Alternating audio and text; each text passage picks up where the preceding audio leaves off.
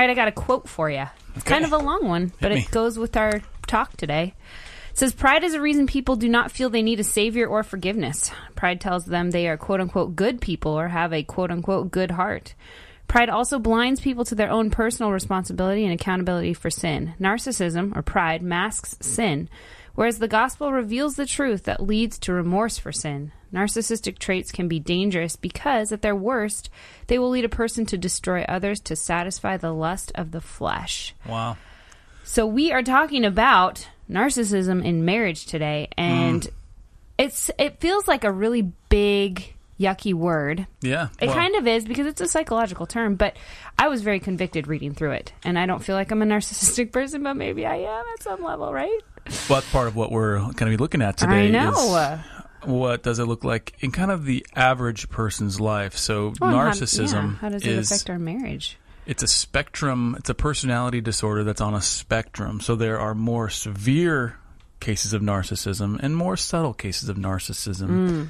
And so I think today we're kind of examining this question this revelation of, so you married a narcissist. Now, again, we'll get into what that actually means, but I don't know. We found the research to this helpful, and we hope you find it helpful as well. So we'll see you on the other side. Welcome to the Fierce Marriage Podcast, where we believe that marriage takes a fierce tenacity that never gives up and refuses to give in. Here we'll share openly and honestly about all things marriage, sex, communication, finances, priorities, purpose, and everything in between. Laugh, ponder, and join in on candid, gospel-centered conversations. This is Fierce Marriage.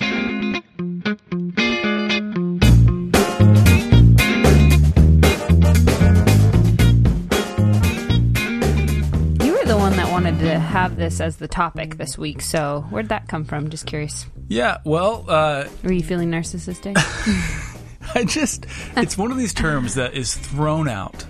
Everybody, I hear, you'll hear people talk online or whatever, say, oh, classic narcissism, or he's a classic narcissist, or I feel like it's thrown out, but it's a clinical term for a personality disorder. And so I'm always curious when I hear a word that I understand kind of in general. I'm always curious to dig deeper into the underpinnings of that word that has become kind of a more watered down version of itself, if that makes sense. Yeah.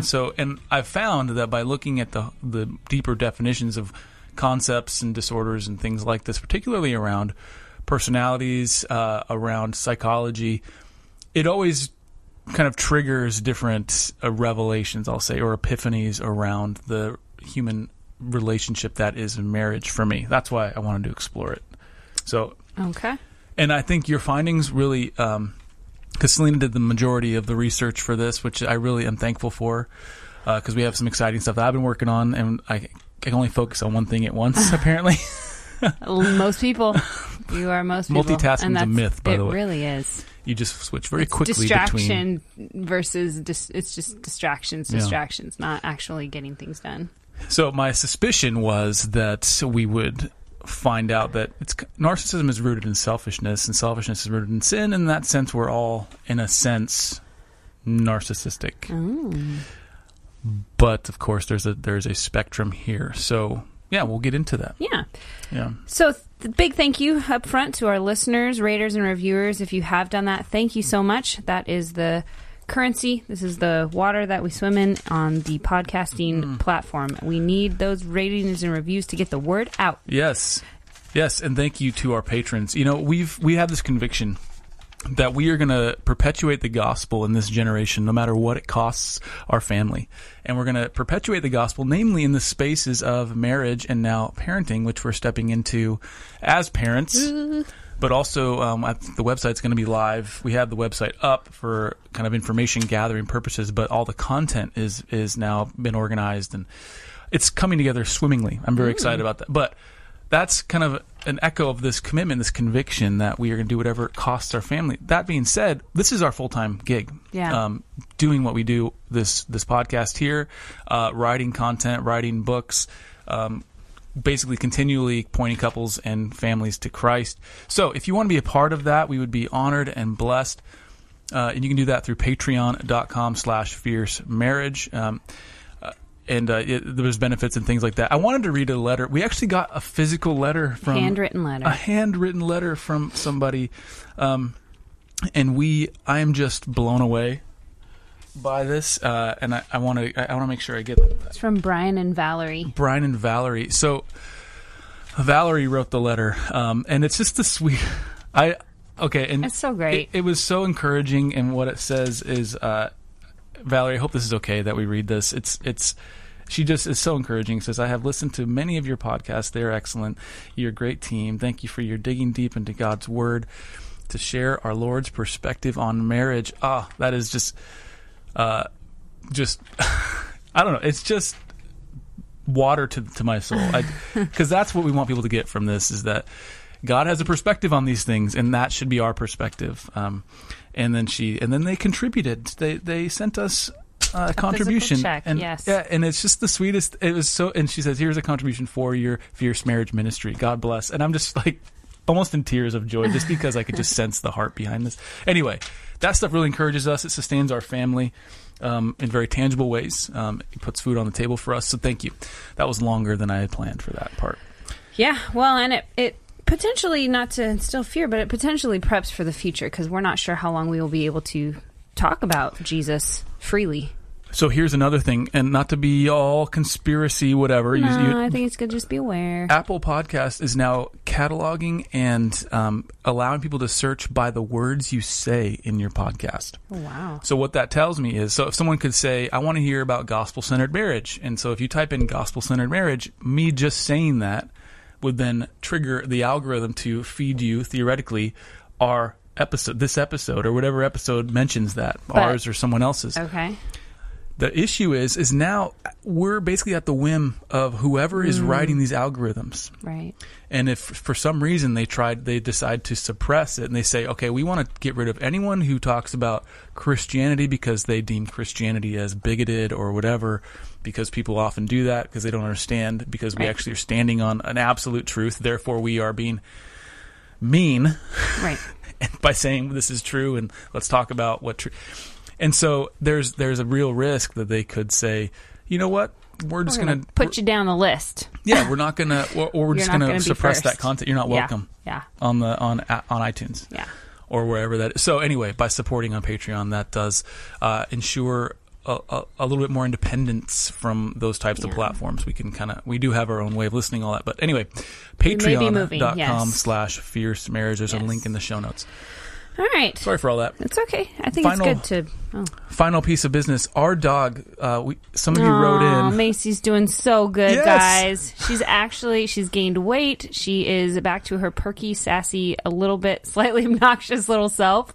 And it's really great. Like, she is just walking around better than ever. I think she may have been... better than the last year, I'd say. Yeah, she may have been more sick than we knew. And I don't know. She just had antibiotics, and she's just great, guys. She's just... eating, looking for treats like she used to, going up the stairs stronger. I mean, just she is, a new dog. I'm like, well, I guess we're going to hit 15. That marks in October. We can do it. It got to the point where I knew she could see my face, but she didn't know it was me until she could smell, because dogs, because they know your scent and all that. Yeah. But now I actually get the sense that she sees me from, more than 10 feet away. And she's so perky, guys. She is. She really is. Thank you to all of you who wrote in through Instagram and Facebook, just kind of expressing your empathy. Thank you. So grateful. So thank you for that. All right. So last week we talked about values and who do our values reflect? Do they reflect our Savior or ourselves, our own desires, and how do we know? If you didn't listen to that, I would encourage you to definitely go take a listen. This week, we're talking about narcissism in marriage. So you married a narcissist. What does this look like in our marriage? How does it play out? How does it affect us relationally with each other and our walk and our obedience to God? So there's... Like Ryan said, narcissism is a psychological term. It's a noun, if you want. A behavior disorder. And it's to describe preoccupation with oneself, yes. A narcissist is a person who displays a high level of selfishness, vanity, and pride. He sees everything from how does this affect me perspective, which that was kind of convicting because I think sometimes I do think that, but I don't mean to be like narcissistic about it. I'm just more of like, okay, how is this going to affect the situation, which is then going to affect me? Anyways, that's a side note. We can go there in a minute. But empathy is impossible. It's for the narcissist because his only perspective is the one centered on self. So the Google definition was excessive interest in or admiration of oneself and one's physical appearance. Oh, excessive is kind of the key. I'm laughing because... And I want to read the similar terms because it just paints a picture more broadly of what narcissism might look like in our lives. Yeah, before you do that, well, a little sidebar. I'm laughing because as a kid, I used to watch WWF back when it was called WWF. Oh, yeah. I did too for some reason. And the narcissist was one of the characters. Oh. And he was this guy that all he had was like this white, basically Speedo and like white boots. Goodness. And he had like, he looked like just like the picture of the early 90s, right? His hair is like, anyway, his whole thing was like he was so obsessed with how he looked and that was part of his whole shtick. So I'm laughing because I used to play the video game Royal Rumble, and the narcissist was one of the characters that we used to play around. So I do want to read one more definition from a Dr. Carol McBride. She's a columnist on Psychology Today. Columnist? Columnist. Is that a word? Do we have columnists still? She wrote a column for this publication, and I felt like the way she described it, it's not a textbook definition, but the way she described it was very helpful to me. It says the label narcissist is used loosely these days, typically to indicate anyone who is vain and selfish. Okay, that's kind of the loose definition. But the true personality disorder and its traits run much deeper and carry long-term debilitating effects for those involved with such people. If you were raised by a narcissistic parent, or are in a relationship with a narcissist, you will likely feel more like an object to be used and manipulated to meet the narcissistic partner's goals or needs. You eventually realize your partner does not see the real you. It's a heartbreaking discovery. So, oh man. So you become just a means to an end, and that end is myself. It's complete self-absorption. Wow. Complete. Everything about you is to serve me, because this house is to serve me. This podcast is to serve me. You are to serve. Our kids are to serve, and that is It's honestly, it's terrifying. Yeah. So what do you got? So you got some more similar terms here. Yeah, just vanity, self-love, self-admiration, self-adulation. Hold the train. Self-absorption. I know self-love. Self-love? Isn't that supposed to be something we are? Are you supposed to love yourself? I mean, yes, but yeah. What's the balance there, right? We'll talk about that. Just listen. Self-absorption, self-obsession, conceit, self-conceit. That seems redundant. Self-centeredness, self-regard, egotism, egocentricity, and egomania. So all the egos. Egomania. That sounds like the WWF's the narcissist special event. Egomania. $20 gets you the whole seat, but you only need the edge. You still remember all that. So listing these similar terms out, it's kind of hard to hear because I think at some level we can all identify that we've been guilty of some of these I don't want to say, I guess emotions or feelings or just ways of being. Habits, tendencies. There's some good words. But we don't want to admit that, right? At the deepest level of us, we don't want to admit that, like, we're self-absorbed or we're super selfish. Excuse me. I think it's way easier to judge you, Ryan, or judge my spouse in this area than to examine myself or ask the Lord, like, search me and know me. Help me to see these selfish areas of my life and my heart. It's just so much easier to be like, you know what, you're being really selfish in this area. Let me just point this out for you. But one quote that kind of encapsulates, I think, where we're coming from is, it's on Got Questions, but it's all people are narcissists until they either learn how to cover it and get along in the world, or until they recognize their own flesh and repent of their sin. Yeah, I think it's at this point, it's worthwhile contrasting in Scripture. I know we're going to do this, but in general, you're speaking to a level of self-absorption. Somebody told me, or I was reading a book, and they said everybody sees themselves as the main character in their story, right? Or they're the main actor, they're the hero of their story, and everybody are just supporting actors, or they are it's definitely the flesh background and cast. Sinful tendency, right? To just but then the author went on to say that everybody sees themselves as that way. So like when you start to realize that everybody you interact with sees you as a supporting role in their story, right? And that is a kind of a human. That's the human condition, right? We only have one true perspective. It's our own. And so we're constantly having to learn to empathize and learn how to listen to the Holy Spirit. But the human tendency is to do that. Now, there is a certain amount of self-awareness that we need to have, and it's a biblical call to know yourself, right? But there's, like we talked about last week, we tend to weaponize ideas that come from the Bible for our own selfishness. So just a caveat, I think it doesn't need to be said, but I'm going to say it anyways, that all of our discussion happens under a biblical worldview. And I just want to be clear about that, because sometimes I think we get emails and comments about things that we never intended. And so everything we say obviously comes from a gospel-centered biblical worldview. So when we define and discuss these terms, we are defining and discussing them within the context of the Bible and under its authority. So narcissism, talking about it through a biblical lens is different than talking about it, well, in terms of identifying it as sinful, right, versus just a bad behavior. That's good. So, again, narcissism is rooted in pride. Our flesh and our sinful tendencies are to operate in this way because we are born sinful, right? Romans 5:12 talks about how we are all... Therefore, just as sin came into the world through one man, and death through sin, and so death spread to all men because we all sinned. So again, it's part of our sin nature to live self-focused and to not look to the interests of others, but to live this way and only looking to our own interests is not how God has called us to live. Philippians 2:4 says, "Let each of you look not only to his own interests, but also to the interests of others." So we see that we are not supposed to just ignore ourselves and look to everyone else, right? There's this stewardship, this balance of looking at our own and looking after and taking care of our own affairs, but I think not being so overloaded with me and ours that we don't have enough margin and capacity to look to the interest of others genuinely. That's a good point. And another verse that echoes that is kind of the golden rule, right? Love your neighbor as yourself. And that does but we can only do that, right, if we are able to love ourselves like accurately. You shall love, Mark 12:31 is like, you shall love your neighbor as yourself. There's no other commandment that's greater, but we can't necessarily do that unless we are loving ourselves the way God has called us and not beyond that. That's why I want to push back on that worldly concept of self-love, right?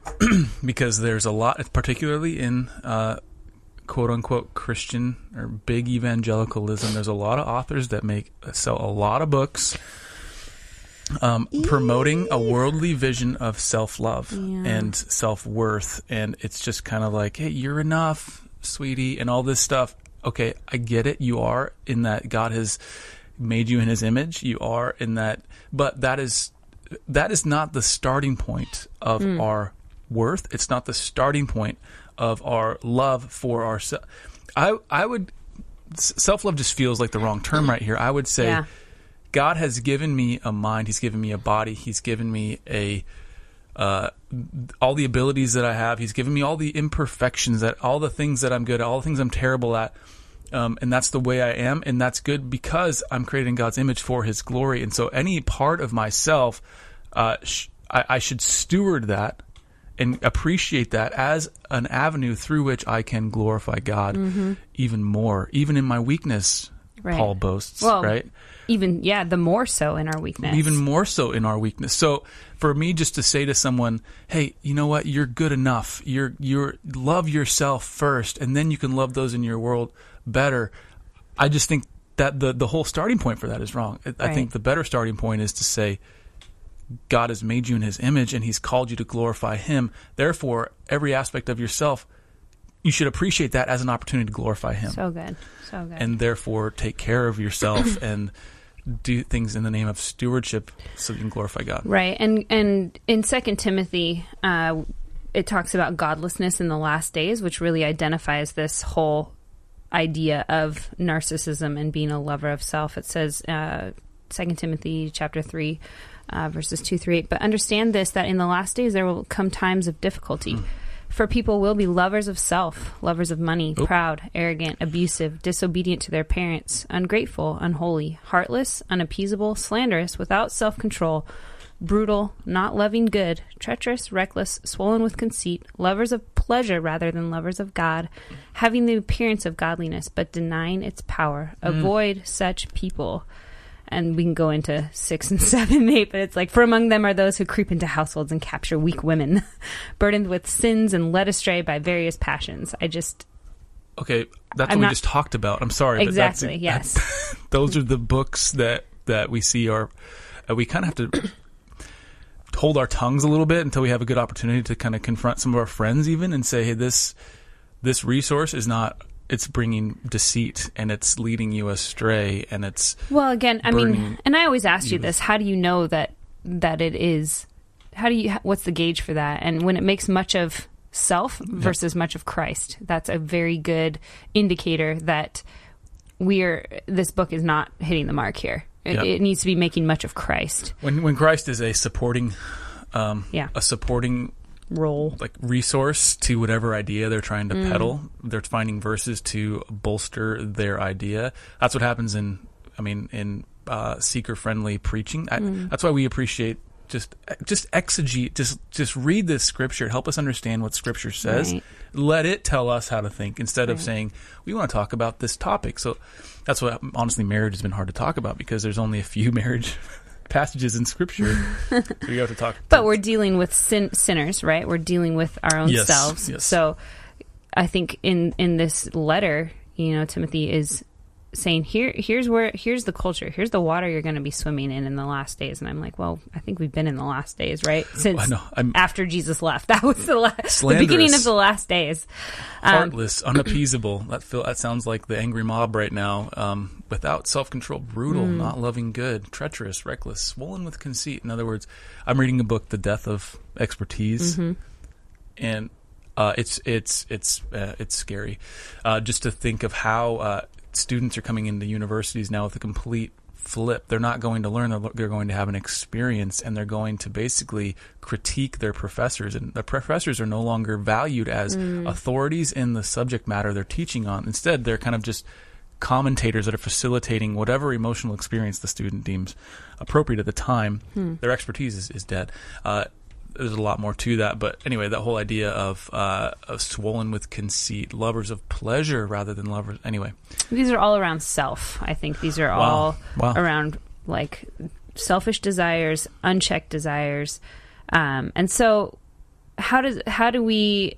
Okay. Can we read verse 7? So this is 2 Timothy 3. I think we stopped at verse 7.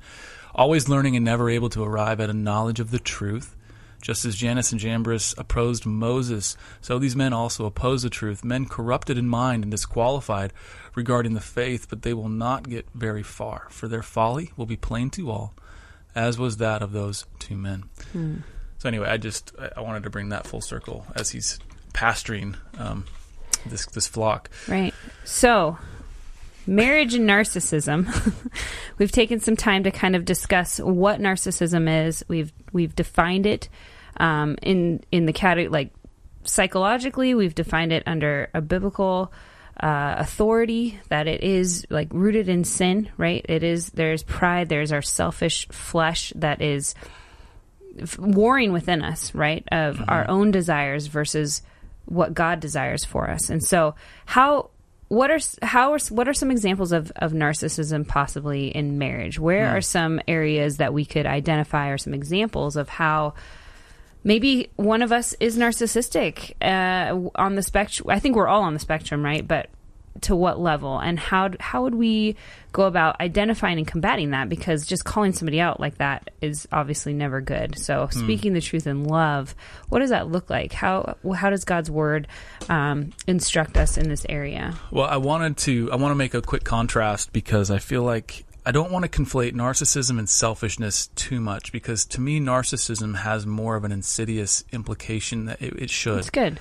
And that narcissism is more about, it victimizes more than selfishness does. Yeah. Yep. in that a narcissist has an aggressive side, right? A more malicious, like a more active. Yeah, or it results in them being an aggressor, whether they mean to be an aggressor or not. Yeah. And so when we ask ourselves, like, am I married? Am I a narcissist? Or am I married to one? And then what do I do if you have that revelation? You're like, holy guacamole. I'm married to this type of person. Sorry. That's just what came to mind. Love me some guacamole. Mexican for lunch. So what do we do? And so anyway, the same article that I mentioned earlier, it's Dr. Carol McBride. She has this list. There's 50 of them. It's like, is your partner a narcissist? It's a checklist. I think we'll just skim through it in here. I'm not going to read all 50. But the first one is, to me, a telltale sign is when something goes wrong, does your partner blame everyone but himself or herself? Yes. Just kidding. Classic narcissism. Classic narcissism. Does your partner refuse to be accountable for his or her bad behavior? And the example she gives is, you made me so mad that I couldn't help X, Y, or Z. Oh, man. I've used those words. Yeah. Or, sex is one of these ones that keeps coming up. And people who struggle with pornography, husbands and wives, basically like, you're not giving me what I desire, so that's why I sinned. That's why I went to porn. Wow. That's a narcissistic thing to say, is you're making it about, you're not owning your own sin, your own folly. Does your partner believe he or she is always right? And again, Celine and I have this recurring conflict. It's when we fight. Ladies and gentlemen, here's an announcement. We are not perfect. Actually, this is not in the notes, people, so I'm here for the ride right now. I'm like, where's he going with us? Is a bus coming to get me thrown under? Just kidding. Just so you know, most of our fights happen on the days we record the podcast because we finally have bandwidth to deal with the stuff. Because I think it's spiritual warfare. And that I would definitely not discount that element. But a recurring kind of refrain in our arguments is, Selena will say to me, "It's always my fault," and I'll say, True. I will say, like, and my response is, we're arguing right now. We are at odds. So, of course, you think it's my fault. I think it's your fault. That's why we're arguing. And so it's... He likes to be Captain Obvious. Don't take this the wrong way, but we're realizing that's a manipulation tactic to, then you become the victim. It's always my fault. I'm the victim here. But that's what the truth feels like to me. Right. But saying that is a manipulation thing. Well, I'm not trying to be manipulative. I know. I'm trying to speak truth to you. Oh, my goodness. Sorry. The point I'm trying to make... I thought that's the whole point of manipulation. The point I'm trying to make is that our fights kind of show this tendency that we always think we're right. But then there's an extreme side to it. I just think you're wrong. It doesn't necessarily mean that I'm right. I'm trying to point out your wrongness. You're getting a little peephole into our tough conversations, ladies and gentlemen.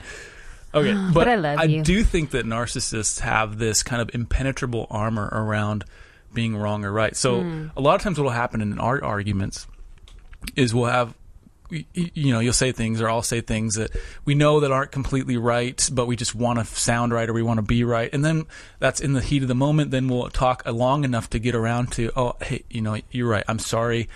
Please forgive me. And you'll say, I'm sorry. Please forgive me. And we'll have a reconciliation. A narcissist will never back down. They'll say, yeah, you're right. You are wrong. I was right. And I'm still right. And that's right. You should apologize. And good night. That's what I'm trying to contrast between just having an argument, being selfish, being kind of just an average person in this regard, and then the tendency toward actual narcissism, right? So I don't want to water the term down. No, I think that's good. There's probably a few others in here that are helpful. This one's a telltale one as well. Is your partner unable to tune into your feelings or your children's feelings? In other words, are they completely unable to empathize? Well, yeah, because the definition up above was like they aren't. If you're a narcissist,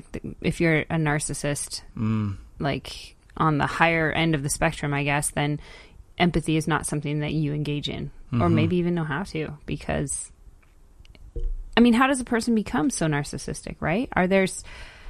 Was there a hurt or a pain, or just this is a self-preservation thing, or is it really like a pride and selfish? I think there's just a lot of motivations to be examined that we can't just shy away from, but that we have to boldly go to with the Lord and say, okay, God, I'm going to trust you in this. And I think this is going to hurt and not feel good, and I don't like it. But well, to answer your question, to answer your question, you had said, how does a person become a narcissist? I think, honestly, it is the trajectory of every person until they encounter the gospel. Right. And you wrote that in here. You said, we are all narcissists until we are met with the power of the gospel.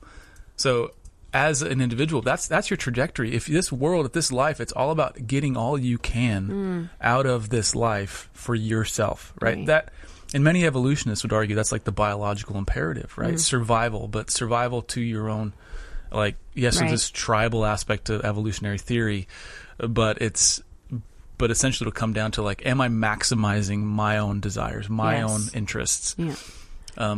Right. No, I think that's so good, because the Bible, I'm just thinking of all of the boundaries, right? All of the rules or the reasons why, the instruction that Jesus gives us, right? And the authority that he gives it with, and how he's not calling us to just die to ourselves, but he's calling us to live in him, right? And what is that? That dying to self is, it's painful. It goes against a lot of our feelings, emotions. It goes against sometimes maybe what we thought was right in some instances, but we are learning to and growing out of some level of narcissism in order to know how to trust God and his word and his authority in this situation. I didn't realize we were doing this, but next week we're actually talking about what I would say is the antidote to this. Yeah. Because for sure. So Jesus said, even demons know my name and shudder, right? Just knowing of him, knowing about him, knowing he is king is not really what we're called to. We're called to worship him. And so there's a difference. Worship only happens when we realize that we're not supreme, that he is. And we can have all versions of false worship. But it's really self-serving. And then we see that in Matthew 6 when the Pharisees are praying. Right. Or Matthew 5. It's right before the Lord's Prayer, I believe. And they're praying so that everyone can hear, and they're saying all the right things, but it's completely narcissistic and self-serving, and it's manipulative because they're wanting to appear a certain way, and they're wanting to look a certain. And so they're praying, they're using the name of Christ to their own selfish gain. Right, right. So we're talking about kind of the antidote to this is what we're calling the secret ingredient, which I don't want to give away here because you got to listen next week. Right. So yes, the Lord, I think. Oh, did you have another one you wanted to go through? I want to go through some obvious examples of this, of narcissism, and because I feel like there's some wives or some husbands listening to this, and they just want to put words to how they're feeling. Yeah. So this Dr. McBride, she has a book out. I don't know anything about the book, but since we're using this website, I want to use it. I want to at least tell you about the book. I think the book's called Will I Ever Be Good Enough? I think so. I have to read that with a biblical. I don't know anything about it, so perspective. I just know that this Psychology Today article takes from it. Does your partner seem unwilling to listen to you and hear your concerns? That's a sign. That's a check. That's a checklist item for narcissism. Is it all about your partner and his or her money, his or her time, their parenting time, their property, their wishes or demands? Oh man. Okay. How do you tell someone this? Especially your spouse, because you're not guaranteed they're even going to hear it, right? And that's where prayer comes in, I guess. And a narcissist wouldn't. That's the crazy and that's thing. Where the prayer for the Holy Spirit and God to work and soften hearts and Okay, and here's a few that I think can seem very obvious, but I want to say them. Does your partner never ask you about you, your day, your feelings, even in passing? Does your partner make you feel not good enough? Have your partner's constant put-downs caused you to internalize this message that in fact you aren't good enough? Is your partner constantly telling you what to do? Does your spouse tell different people different stories about the same event, spinning the story so that he or she looks good? Does your partner lie? Does your spouse manipulate? Does your spouse mistrust everyone? This one's telling. Are the children uncomfortable with your partner, with your spouse? Do they love your partner, but at the same time they are reluctant to spend time with him or her? Goodness. Yeah, and kids are hypocrisy detectors, right? For sure. They can tell when it's all about the person they're with and not, right. and they're not interested with the children, and so they want adults to engage. Yeah. And a narcissistic person is incapable of engaging on an emotional level. Yeah. This one that you just stop for a second, please. You're scrolling. I can't read. Is your partner all about image and how things look to others? I mean, what a world we live in with social media and perpetuating narcissism, right? I'm not saying all social media is bad, right? We're on it.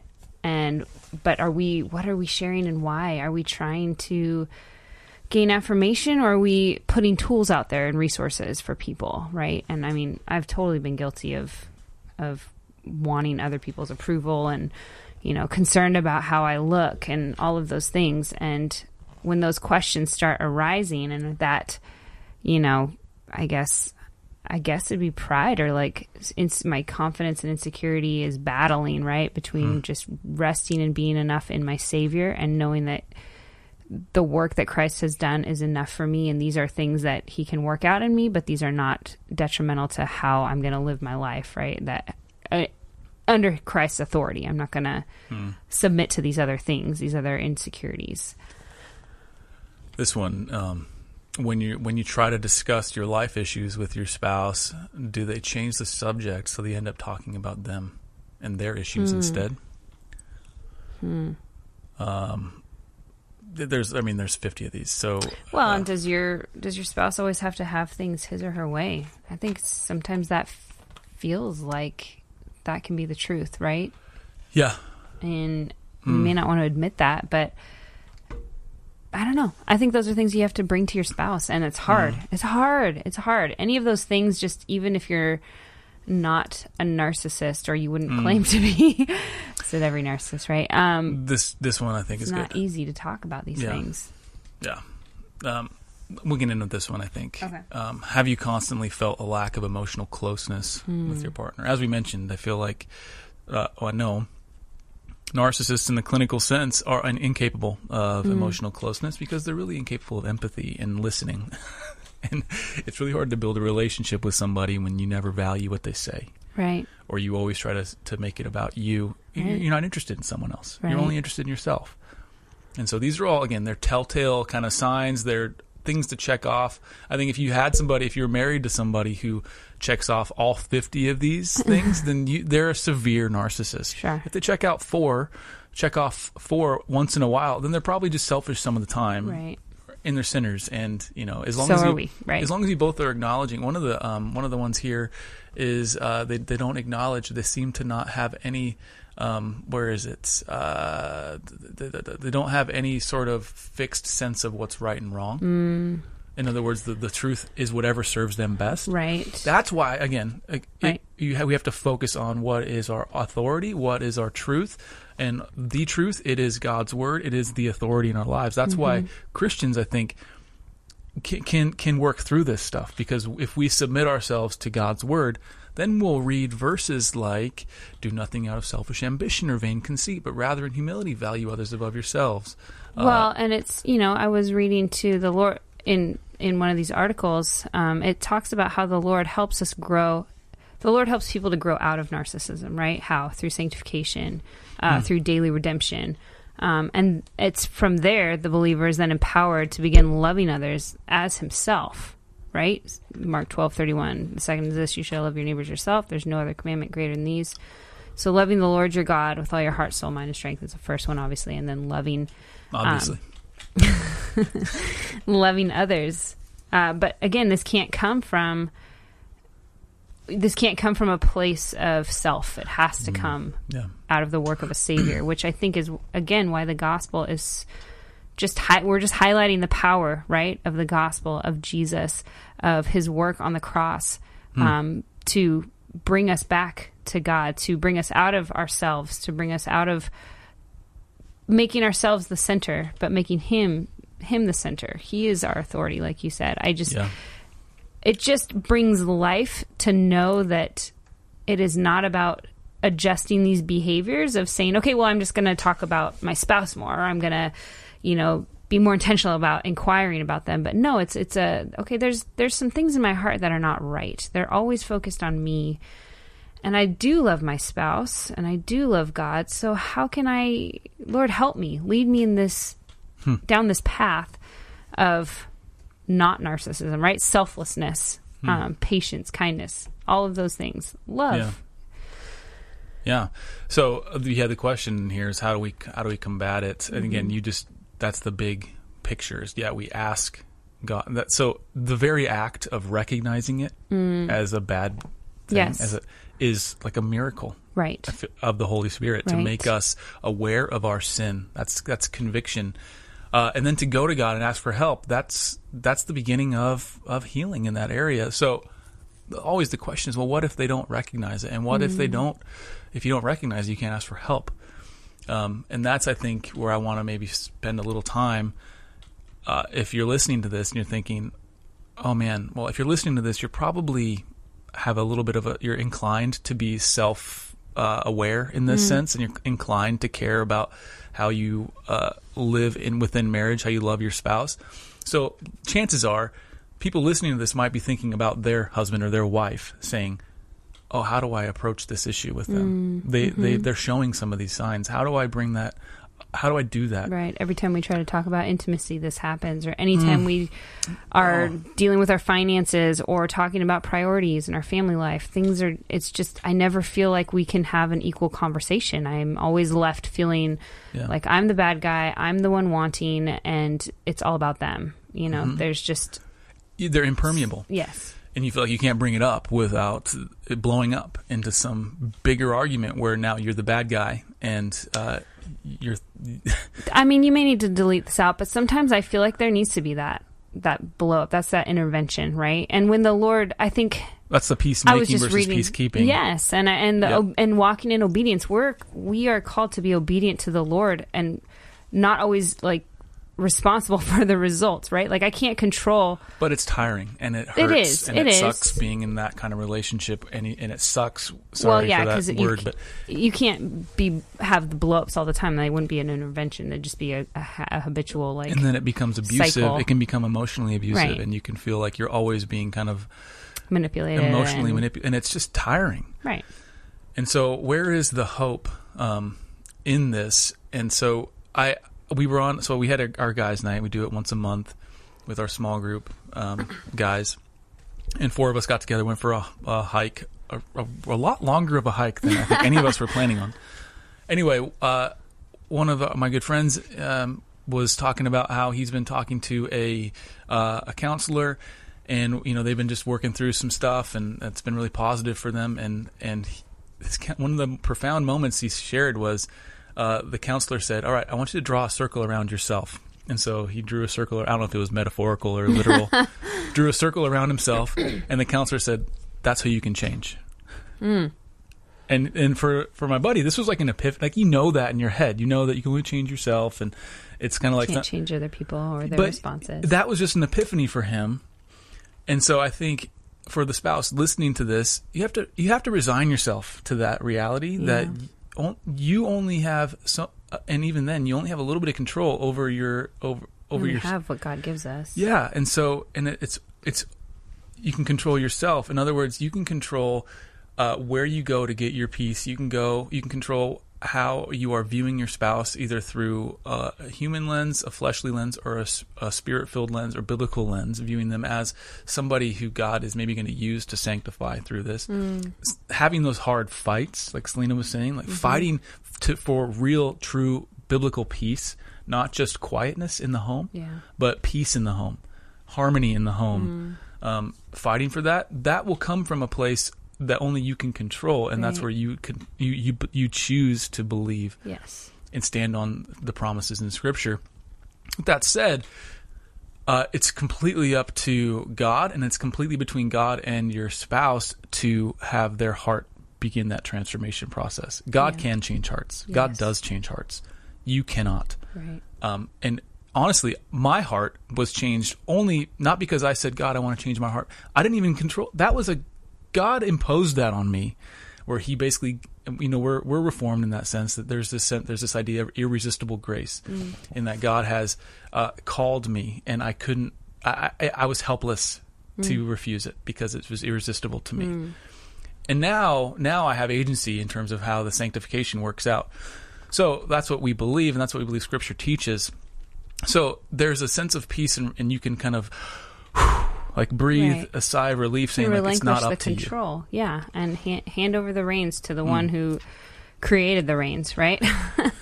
Yeah, and rest and trust in Him. And I think that is beautifully said. Good job, Ed. And then where do you go from there? Okay, so you've relinquished control. You're praying. You're loving.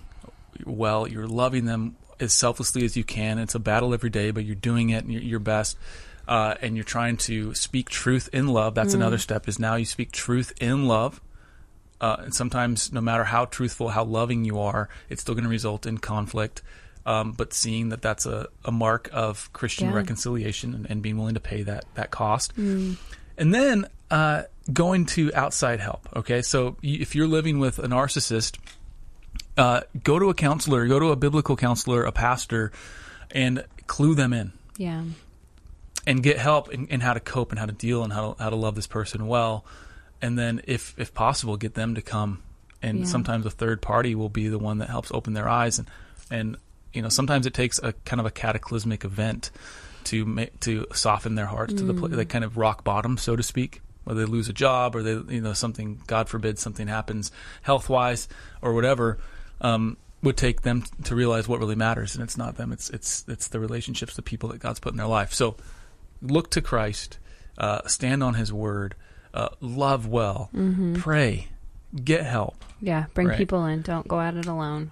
Yeah, make sure you're not fighting this alone. Yes, that's good. So, all right. Well, I think that kind of wraps up our conversation for today about narcissism. We are so grateful for your time and your resources in prayer and in contributing to Patreon, if that is where God leads you both. I wanted to make mention of this resource we have that honestly I feel like it's one of my favorite ones that we've created, and it's our 40 prayers, 40-day prayer journey is what it is. And so it's 2 books, just quick description here. It's 2 books of 40 days of prayer, and it take you 2 minutes to read through the prayer. And what it is, it's meant to be a response to Scripture. And so it's interwoven with Scripture, in that our prayers are a response to Scripture. But the whole point of it is it's a journey in that you start the beginning of it, recognizing that we need God's intervention in our marriage if we're ever to have the health and vibrancy and flourishing that we're called to. And so we start with a kind of an audit. You say, how would you rate your communication? How would you rate your intimacy? How would you rate your emotional intimacy? How would you rate all these things? There's like 10 different things, and you rate it on a scale of 1 to 10. Then you commit to a 40-day journey in this regard, and you pray every day. And every 7th day is a break day, and there's spots to journal and all that. And you always start with the Scripture, and it probably takes 5 minutes a day. And then at the end of the 40 days, you go back. And now you catalog how has God worked as I've handed my marriage over to Him, as I've trusted Him with these parts of my spouse's heart that I have no control over, these parts of our circumstance that I have no control over. How has God grown us through this prayer journey? And also studies show that it takes 4 to 6 weeks to create a habit. So kind of one of the byproducts is that you have this habit of journaling and praying. Yeah. So anyway, go to 40prayers.com. You can get both at the same time, or you can just buy the 40 prayers for my husband or 40 prayers for my wife. It's one of my favorite books. That it was the most helpful for me to write personally, I think. Anyway, I'm going to say a prayer. Speaking of prayers, and then we'll sign off. Sound all right? All right. God, thank you for this time with these listeners. I thank you for your word that is so authoritative and so helpful and so hope-filled in our lives. I pray for the spouses listening to this, that you would strengthen them with your joy, with your hope, with your peace. I pray for the spouse listening to this that feels hopeless, that feels like they're married to somebody with this personality disorder of narcissism, extreme selfishness. And I pray that you would give them wisdom with how to proceed toward health. I pray that you would bring people into their lives that could speak into their hearts in meaningful ways and penetrating ways that would get through. And Holy Spirit, I pray that you'd soften hearts all around. You'd soften hearts. Only you can turn a heart of stone into a heart of flesh. We're asking you, please do that work in these married couples' lives. In your precious name. Amen. Amen. Okay, I just want to make a quick reminder. If you want to be a part of supporting this, you can do so at patreon.com/fiercemarriage. It would mean the world to us. And it does sustain our family very tangibly and this ministry very tangibly. There are perks, but do it because God leads you. And we would really appreciate that. Other than that, we will see you next week. We're going to talk about the secret ingredient to a thriving marriage. To a thriving, yeah, it's not so secret. It's actually very obvious. That's why we didn't say it very upfront. You're killing it. I don't know if the title's going to be that. Anyway, make sure to tune in 7 days. Other than that, this episode is in the can. And thank you so much for listening to the Fierce Marriage Podcast. I think you got mixed up. How do I usually end it? Stay fierce. Sorry, I'll just do that one.